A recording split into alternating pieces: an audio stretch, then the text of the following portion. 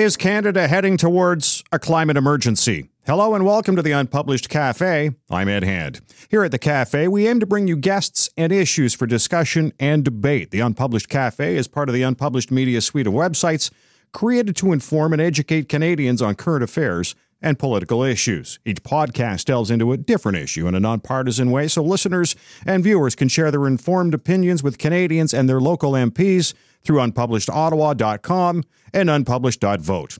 Now, the upcoming federal election will be a focus for us to bring you a balanced view of the parties and their policies. And on our last show, we looked at the broad view of climate change as Canadians view it in terms of the issues ahead of the federal election, as we spoke to David Coletto of Abacus Data. We also brought you Joanne Roberts of the Green Party and Alexandre Boulris of the NDP, who spoke of their party's platform on climate change. Today on the Unpublished Cafe, we'll hear from Ed Fast, Conservative environment critic and MP for Abbotsford. As well, we'll chat with Catherine McKenna, the Liberals Minister of the Environment and Climate Change. This way, you'll be able to compare each party's platform for yourself. Now, this issue resonates with young Canadians. And why wouldn't it, considering it is their future? A group of young people in Guelph have put together their own website to track the climate change promises of the parties ahead of the federal election. It's called Shake Up the Establishment. I'm pleased to be joined by Manvi Bala, Cameron Fioret, and Taro Halfnight. Welcome to the show. Hey, Hi, thanks for having us. All right, we'll start off, Manvi, first. How did this all come together? So, it's a really interesting story, actually.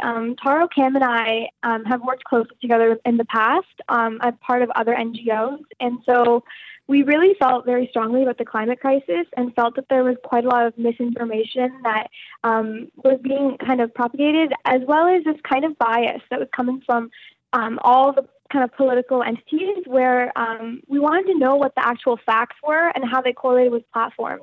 We wanted to know where science stood on the issue and how the party platforms were being backed by science. Will they work as per science, you know? So we kind of came together to make this information hub, basically, because we were so motivated to find out who the party we should be voting for, who can best support our mission to address the climate crisis. Now, Cameron, what do you hope to accomplish with Shake Up the Establishment? Well, I think we all hope to accomplish educating the public in as large of an unbiased way and scientifically buttressed way as possible. We're trying to present the political platforms in their words, and while doing that, have a scientific base to let people make informed decisions on their own. So our overarching goal is to educate the Canadian citizenry. And you're telling me there's no political leanings involved with your website then? No, we try to stay as politically unbiased as possible. We present information in an uneditorialized way. All information is scientifically cited with reputable sources. And in our chart on our website, shakeuptheestab.org, we present the political platforms of the parties in their own words. So if there is a platform out already, well, our summaries cite and go to a link to their official platform, etc. Taro, tell me, what do you want people to take away from your website when they look it over if they're concerned about climate change? Well, we want people to really delve into not only what is climate change, because there's a lot of misconceptions out there about, how it works and all that sort of thing. So we want people to get a reputable and back information, actually what is it, how it works, and how these various systems affect themselves and why they should care about this issue, as well as, get an overarching theme of each of the parties. And of course, our chart doesn't go into the documents in excruciating detail. These documents are incredibly long, and we do our best to summarize them in each of these. So that's what we really want to get at, is people wanting to, care more about the environment and climate change and getting a better perspective of the parties and what their goals are. Taro Halfnight, Cameron Fioret, and Manvi Bala are joining us on the Unpublished Cafe. They are Shake Up the Establishment, a website that looks at climate change, well, the platforms of climate change for each political party, and presents it in an unbiased way. And Manvi, is climate change the big issue for this coming election? So it's really an interesting thing that we've kind of talked about a lot within our group. There's a really cool statistic that we came across, actually. I believe it was from Abacus Data CEO in the past, and it was part of a CBC interview, and he had mentioned that the largest portion of the electorate for this upcoming election is going to be the millennials. And so this is an issue that kind of resonates with them, as you've mentioned in the past on your last episode of the series, about how we're looking towards our future, and it's something that really is something that we're very vocal and passionate about. So I think if there's a way to mobilize the millennials, as well as kind of increase voter turnout in general and increase information and accessibility to this information about this issue, then yeah. One of the nicest quotes that one of our other co-founders, Janaea, has said is, if you're not worried about this issue, you're not reading all the right things. So if you're able to access the scientifically backed literature that's kind of presenting the most honest portrayal of this, you will become motivated about this issue. It can be the biggest issue. It's just a matter of how can we increase the information to reach everyone, to encourage informed voting and increase turnout. So it has the potential to be the biggest issue for this election, that's for sure. Increased turnout. That's what I wanted to get to. Young people are notorious for not voting. And obviously you folks are definitely motivated. How are you going to motivate young people with your website? So in kind of planning and making this kind of initiative all together, one of my personal goals as the person that is running social media and designing the website is I'm trying to make it accessible, as well as I don't want to kind of belittle the website in a way, but trendy. So in a sense, kind of give it this aspect of, this is an issue you can care about. Don't be afraid of the science. Like, we're going to make sure that everyone, no matter your background, can understand this issue and kind of like welcome them into this community of climate scientists and welcome them into this community of learning about politics and making Canadian politics more exciting. So in doing so, we're hoping that we're reaching the people that maybe might not have been able to kind of understand or access or were interested in the first place in this kind of information in the past.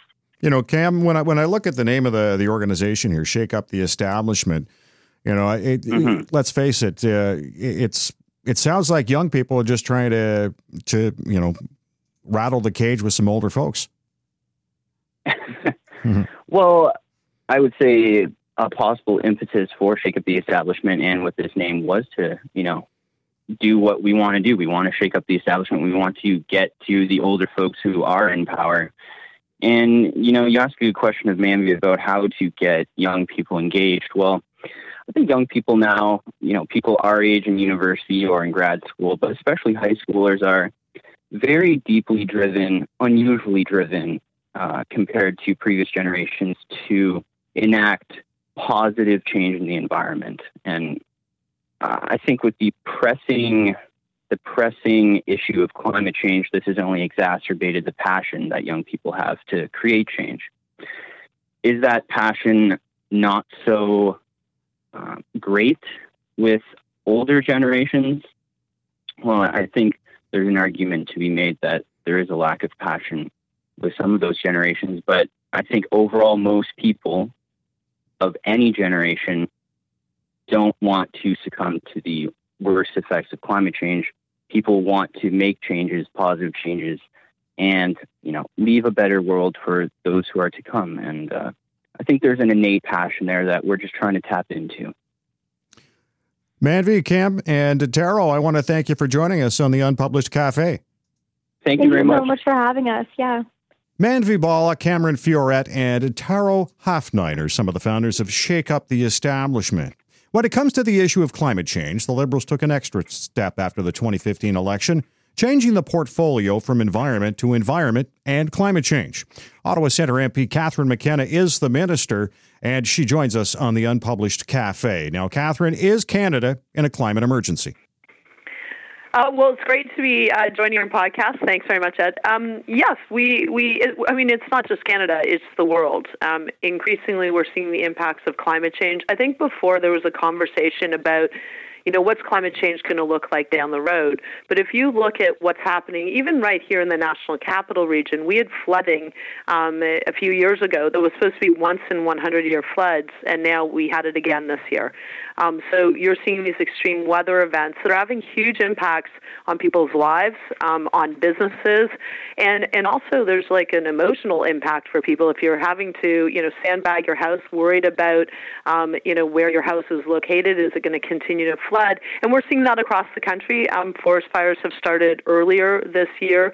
Last year, I was out in Kelowna, and the air quality index was 10 or high, and that meant it was dangerous for seniors, young people, for anyone really to go out. And I'm talking to moms who are thinking, gosh, like this is where we live and our kids can't go outside. So, but it's not just Canada, small island states having huge problems, but you're seeing it across the world.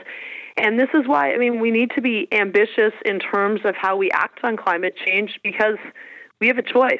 We're either, we will not be able to stop the impacts of climate change, but it's really, can we, take ambitious action that we're not going to see the most catastrophic impacts? And we did have a science report here in Canada. The scientists in government show that Canada is warming at twice the global average, and it's 3 times or more in the north. So just on the science, quite clear that climate change is happening, that it's man-made, and it's accelerating. Now, you talk about ambitious action, but the government has gone and bought the Trans Mountain Pipeline. That kind of sends the wrong message. Well, so I think that's a really good question. And I know that there are people who are trying to understand, well, how can you do that?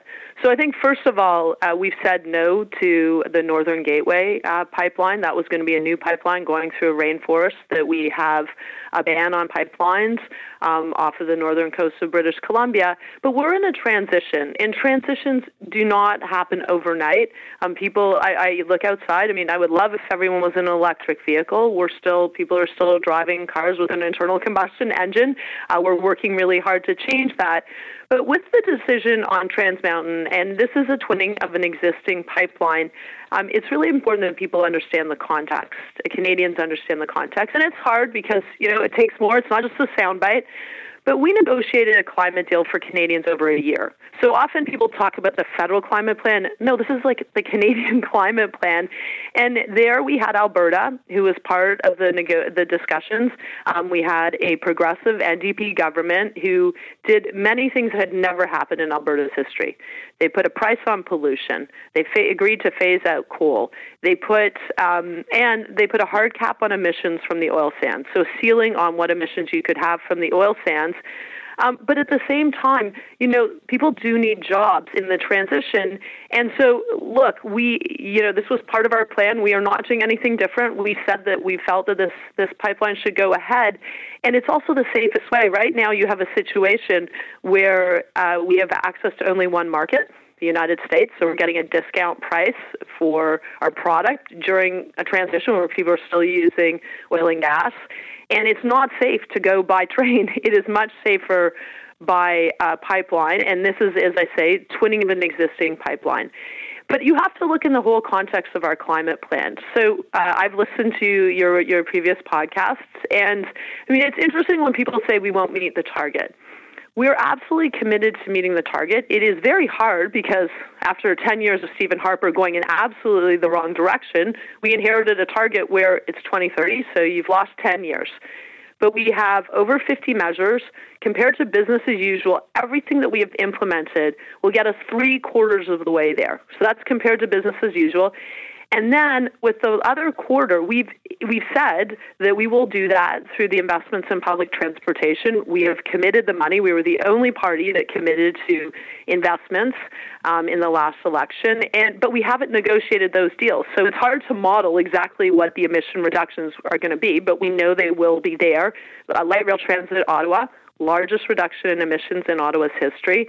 We just committed to doubling the amount of nature that we're going to protect in Canada with a $1.3 billion historic investment in a nature legacy fund. Nature is a natural sink. We've just committed to a circular economy and tackling plastic pollution, including eliminating single-use plastics. That also reduces emissions. We made historic investments in clean technologies. It's hard to model the technologies. that are going to be game changers, but we already know if you look at the price of batteries, you look at the price electric vehicles, you look at the price of renewables, it's all going down precipitously. And our role as a government is to be responsible and to figure out what is the best mix of policies looking to not just 2030, which is our current target, but we have to look to 2050. And we have to completely decarbonize the economy. But doesn't happen overnight. But if you look at the trajectory, we are on track. We are reducing our emissions. The investments, people say, well, you haven't reduced the emissions overnight. Well, I mean, we're just investing in public transit. So you're not going to get the reductions until the public transit is built.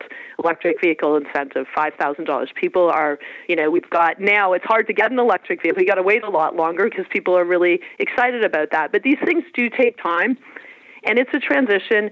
And our focus is also, how do you do this in a way where life is affordable and people have jobs? And that's something I have learned in this portfolio. I'm now the second longest serving environment minister, and people care about climate change. I actually think most Canadians believe it's man-made. They're concerned about the impacts. But at the end of the day, they're concerned about paying for, activities for their kids, paying their bills, having a job. And so we have to be responsible and map this out. And that means you have to do it in a thoughtful way. And we have mapped out exactly what we're doing. It's all online. We're extremely transparent about all the measures. And of course, we have to do more. It's not just about a 2030 target. The whole world needs to do more. We're not on the trajectory to stay well below 2 degrees, which is what we negotiated. So we got to do more. But I think it is possible. But of course, the challenge on the other side is we have, for example, conservatives who are out there misleading the public about what we're doing. That they say that, we're just putting a price on pollution as a tax grab. That's absolutely wrong. By law, all the money has to go back. We're phasing out coal, but we have a just transition task force. So we ensure that communities that have relied on coal and workers that have relied on coal jobs are able to plan for their future and their community's future and their kids' future. So you have to be thoughtful, and that's something we're working very hard on. And as I say, I think some of the times the challenge is it's not a soundbite. Yeah, no kidding. Catherine McKenna joining us on the Unpublished Cafe. She's the Minister of the Environment and Climate Change, as we continue to talk about climate change platforms here on the Unpublished Cafe. And, when I talk about the Trans Mountain Pipeline, and I've mentioned this to several of the parties when I talked about, instead of building pipelines, why is Canada not building a refinery instead? Well, I mean, I hear that often. So just so you understand how the Trans Mountain Pipeline comes across, for example, my desk, the federal government's desk, we have what's called an environmental assessment. So we take the projects as they come. We don't go out and say, you need to do this, you need to do a refinery. Ideally, the market decides, that there's an interest in a refinery. Had that been in the project, we would have looked at that. But look, I agree with the general principle that we need to figure out how do we get maximum value for our resources in the transition to a cleaner future. And our resources are also the same resources you need for the transition. Like if you look at the batteries and what is in electric batteries, we actually have the natural resources. We have the minerals that are required for that. But we've got to figure this out, and we've got to figure out how we also, make sure that we focus on jobs and people. And sometimes it can sound quite elitist to be talking about, I would say, like 2030 targets or talking about price on pollution. Sometimes people are just like, okay, I care about climate change, but how is this going to improve my life? And I've realized that we got to talk about health outcomes. That phasing out coal in Ontario meant we went from 53 smog days to 0. Talk about jobs, that there are already 300,000 jobs that are in the clean economy. And as we do retrofits, and I think we should do a massive retrofit program, there's jobs for construction workers in that. There's jobs in new materials for how we build houses that are much more energy efficient. That we have to get granular. And this is a lesson that I know a lot of people have focused on what happened in France with yellow vesters. We see a little bit of that here, although I think it's a bit of a different movement here. But in France, people were out in the streets because they felt that politicians were being elitist and not worried about middle class, and they increased the price on pollution there. And it was hurting folks. And so, for example, the price on pollution, as I said, that all the money is going back to the tax system. You have the incentive at the pump to figure out how you would pay less if you use public transportation, you carpool, you get an electric vehicle or more fuel-efficient vehicle. But at the same time, when you do your taxes, you'll get the money back. So a family of four will get $309 in Ontario. And 80% of families are better off, especially low and middle income families. But you have to be thinking about that because I saw what happened in the United States. They're rolling back all of the regulations at the federal level that they can. Now, many of them are in court. And so you can't lose that. And unfortunately, in climate change, it often, people talk about it, but then, if you don't have people at the center, you can lose those policies because people say, well, I care about this, but I'm also just worried about, costs of living, and I'm worried about jobs. And that's why I think this election, I think climate change will be a top issue. I think affordability will be a top issue. And I feel confident in what our government has done because we've considered affordability as we've built our climate plan. And also, we've created 1 million jobs with Canadians. We have the lowest unemployment rate in 4 decades. Does that mean everyone feels better off? No. Is there more work to do? Yes. But if you don't have a plan for climate change, which quite frankly the Conservatives don't, you do not have a plan for the economy of today, and especially not the economy of the future. Let's talk about the Clean Fuel Standard. How will it work, and how will it help get Canada to its Paris targets? Yeah, the Clean Fuel Standard is a really important part of our plan. And often, once again, it's language. People are like, what is the Clean Fuel Standard? When you go to the pump, having cleaner fuels. Which is actually a huge economic opportunity because there's different ways you can do it. Biofuels, a good example.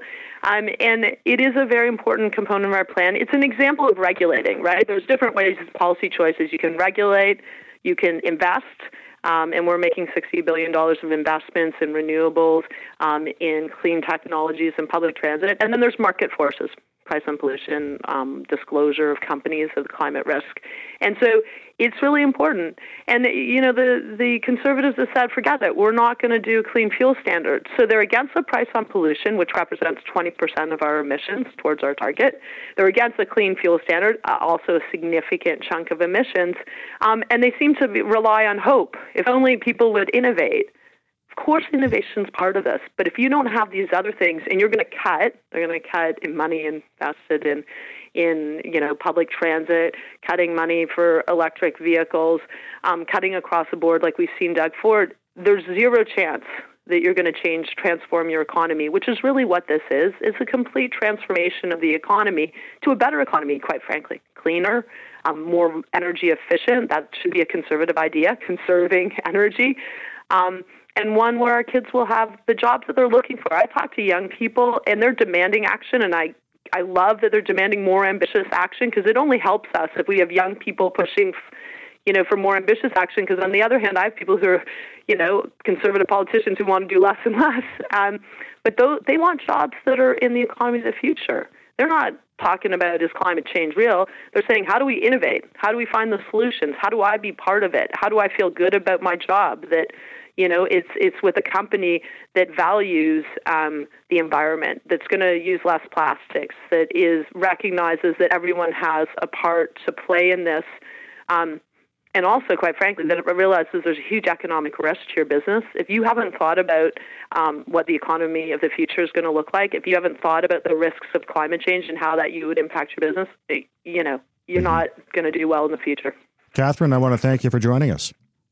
Well, it's great. I'm really happy to do this. I know this is going to be a big conversation, so happy to continue the conversation. Catherine McKenna is the Minister of the Environment and Climate Change, as well as the MP for Ottawa Centre. The federal Conservatives revealed their climate change plan less than a month ago. It's called A Real Plan to Protect Our Environment and promises to be Canada's best chance to meet our Paris targets. Ed Fast is the Conservative critic on the environment and the MP for Abbotsford, and he joins us on the Unpublished Cafe. And Ed, thank you for joining us. You're very welcome, Ed. Now, why do you see this as the best way to reach our Paris targets? Well, we know that the current plan that the Liberals introduced is not going to meet the Paris targets. time and time again, the United Nations, the Parliamentary Budget Officer, the Commissioner for the Environment have all said that the Liberal plan is not going to get us to our targets. In fact, we're falling further and further and further behind every year. So we believe that it's actually going to be technology, not taxes, that gets us to where we need to go. We believe there's great promise in technology. Even the United Nations has highlighted the fact that technology represents among the most promising ways of us being able to address our greenhouse gas emissions. And that's what our focus is. Now, the Technology Investment Fund you're referring to, how would it work and how would it help? Well, it's a $250 million innovation fund. It's effectively a venture capital fund, which is intended to incent the private sector to invest. And we expect it would leverage up to $1 billion of additional investment in green technology innovation. And we believe that represents great promise in terms of incenting the private sector to take up this cause. It kind of rings a little bit like the Ontario Liberals' green energy plan from back in Dalton McGuinty's days when he was trying to do that and restart the economy. Is that kind of what the direction you're going there? Oh, no, not at all. No. None of what we do will emulate what Dalton McGuinty and the Ontario Liberals did. What they did is they picked winners and losers, and we both know that government is very poorly positioned to make those kinds of decisions, picking winners and losers when it comes to technology choices. The green energy plan in Ontario was an unmitigated disaster. What this is simply is a fund that will incent the private sector to begin to invest in the most promising green technology companies in Canada and hopefully spur a broader innovation outcome for Canadians. Do we have these type of companies in Canada right now that are looking for funding to obviously to expand and obviously make us deal with climate change better here in Canada? Listen, Canadians are among the best educated, among the most innovative in the world. And I think most analysts who have looked at our economy and looked at our green technology sector have acknowledged that the biggest problem that Canadian companies have when they're developing and then bringing forward their technology for commercialization is the ability to commercialize. Invariably, what happens is all the best companies get picked off by the United States.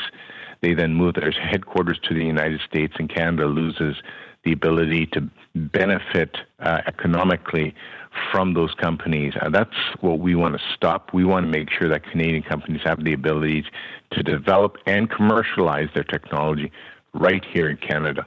Now, you mentioned that the government's not good at picking winners and losers, but with this innovation fund, is the government not going to be picking who's going to get it and who's not?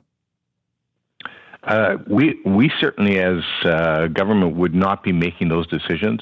We would presumably have independent experts analyzing where those funds should go. And again, we would want to be as unbiased in terms of deploying those funds as possible to make sure that we're actually allowing the market to decide which technologies are successful and which technologies move forward with commercialization. Ed Fast is joining us on the Unpublished Cafe. He's the Conservative critic on the environment and the MP for Abbotsford as we talk about the Conservative climate change platform. And obviously, Andrew Scheer and the Conservatives have been very open about this. Take power, going to cancel the carbon tax. Now, in your plan, going after the heavy emitters is how you plan on, compensating for the lack of the carbon tax. Yes, we're focusing on the heavy emitters. Under the Liberal plan, of course, the heavy emitters receive huge exemptions when the average Canadian who's paying a carbon tax receives no exemptions. What we are doing is we are expanding the scope of our program so that it kicks in at about 40 kilotons of emissions. The Liberal plan is at 50 kilotons. So what we're doing is we're increasing the number of heavy emitters that will be caught. But the key thing is this. We are not taxing them. In other words, we're not taking money out of the company, putting it into government coffers, and then spending that money on government political priorities. What we have said is those companies have an opportunity to decide where they want to invest their technology development funds. They can do it in-house, so do research and development in-house within the company. They can do it in an industry-pooled research and development investment facility. They can invest in green bonds that invest in emissions-reducing technology. They can even invest in Canadian university and college R&D programs, because that's where a lot of the research takes place. What we're saying is we're going to leave the choice of that to the companies themselves. So the companies understand, listen, we are investing in our own environmental success, in our own environmental performance. And that way the money doesn't go into government coffers, is spent on things that are completely unrelated to the environment or on priorities that the government has set rather than are driven by the companies themselves who understand their own needs the best. How do you enforce it, though? There will be an enforcement process under which every company will have to have their investments vetted by an independent panel whose sole job is to make sure that the investments are going into qualified investments. And as I said, the qualified investments are quite broad. The choices would be made by the companies themselves. We just want to make sure that they're not investing in something that's unrelated to the environmental performance improvements that we expect them to make. Now, does this plan get Canada to our Paris targets? Or from what I've read, it gets us the closest to it, but still doesn't reach it? What we have said, and as you mentioned in your introductory remarks, we believe that our plan is a much better plan than the Liberal plan. The Liberal plan, by all accounts, has failed because it's not meeting the Paris targets. We believe our plan gives us the best chance to actually meet those targets, which are, of course, conservative targets that the Liberals adopted and claimed that they were going to make tougher. But in fact, they're not even meeting those targets. So we're quite confident that our plan is much better and provides us with the best chance to reach the Paris targets. Now, as part of the platform as well, and obviously aimed specifically at voters, incentivizing home retrofits. How would the government pay for something like that? Well, you know what? It is going to cost some money. We want to make sure that we also give homeowners an opportunity to invest in their own contributions to reducing their greenhouse gas emissions. So we have proposed a $900 million green homes tax credit, which would allow investments of up to $20,000 to provide to receive a tax credit. That was an immensely popular program under Stephen Harper's government. We expect it will receive the same kind of reception this time around. Canadians are quite prepared to make investments in their own environmental performance. All you need to do is provide them with a bit of an incentive, and they would gladly do their part.